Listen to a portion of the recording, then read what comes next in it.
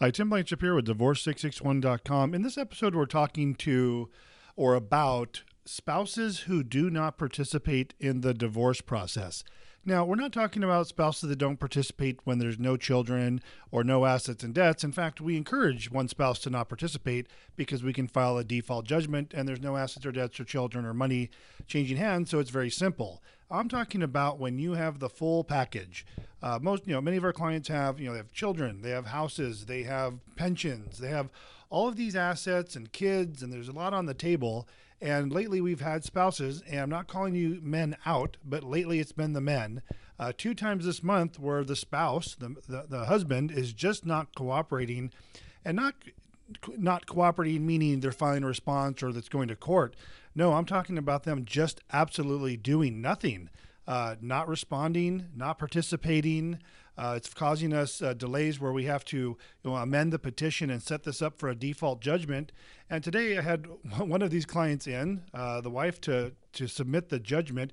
We had to go to the trouble of refiling, amending the petition, doing a proposed judgment, reserving him, and still he didn't respond. So now we're going to turn in a default judgment, but there's so much on the table.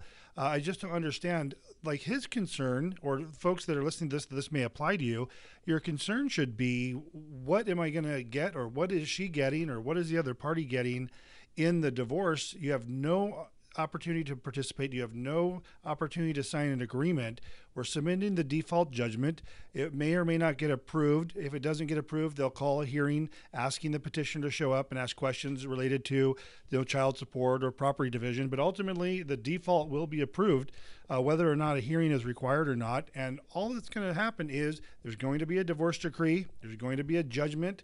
The divorce is going to happen, and you're not going to know, since you didn't participate, what was in the judgment until it's already a court order. And that's not the way to do things. It may not be what you wanted. Like in this particular case, there was talks at one point that the husband wanted to try and keep the house. Well, wife didn't want to, but she was willing to consider it and maybe offset some other asset, like one of their 401ks or pensions.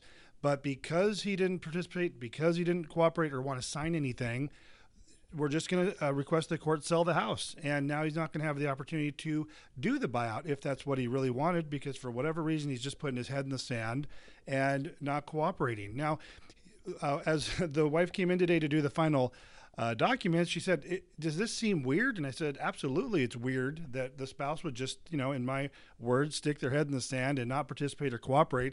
And I guess at one point he said to her, do I need to get an attorney? And she goes, well, you need to do something, or otherwise we're just going to file the judgment. And that was a couple of weeks ago. So, well, we're filing the judgment, and he's going to get a divorce decree in his lap, already approved by the judge. And then it's going to be not necessarily too late, but it's going to take a lot to undo everything that has been done.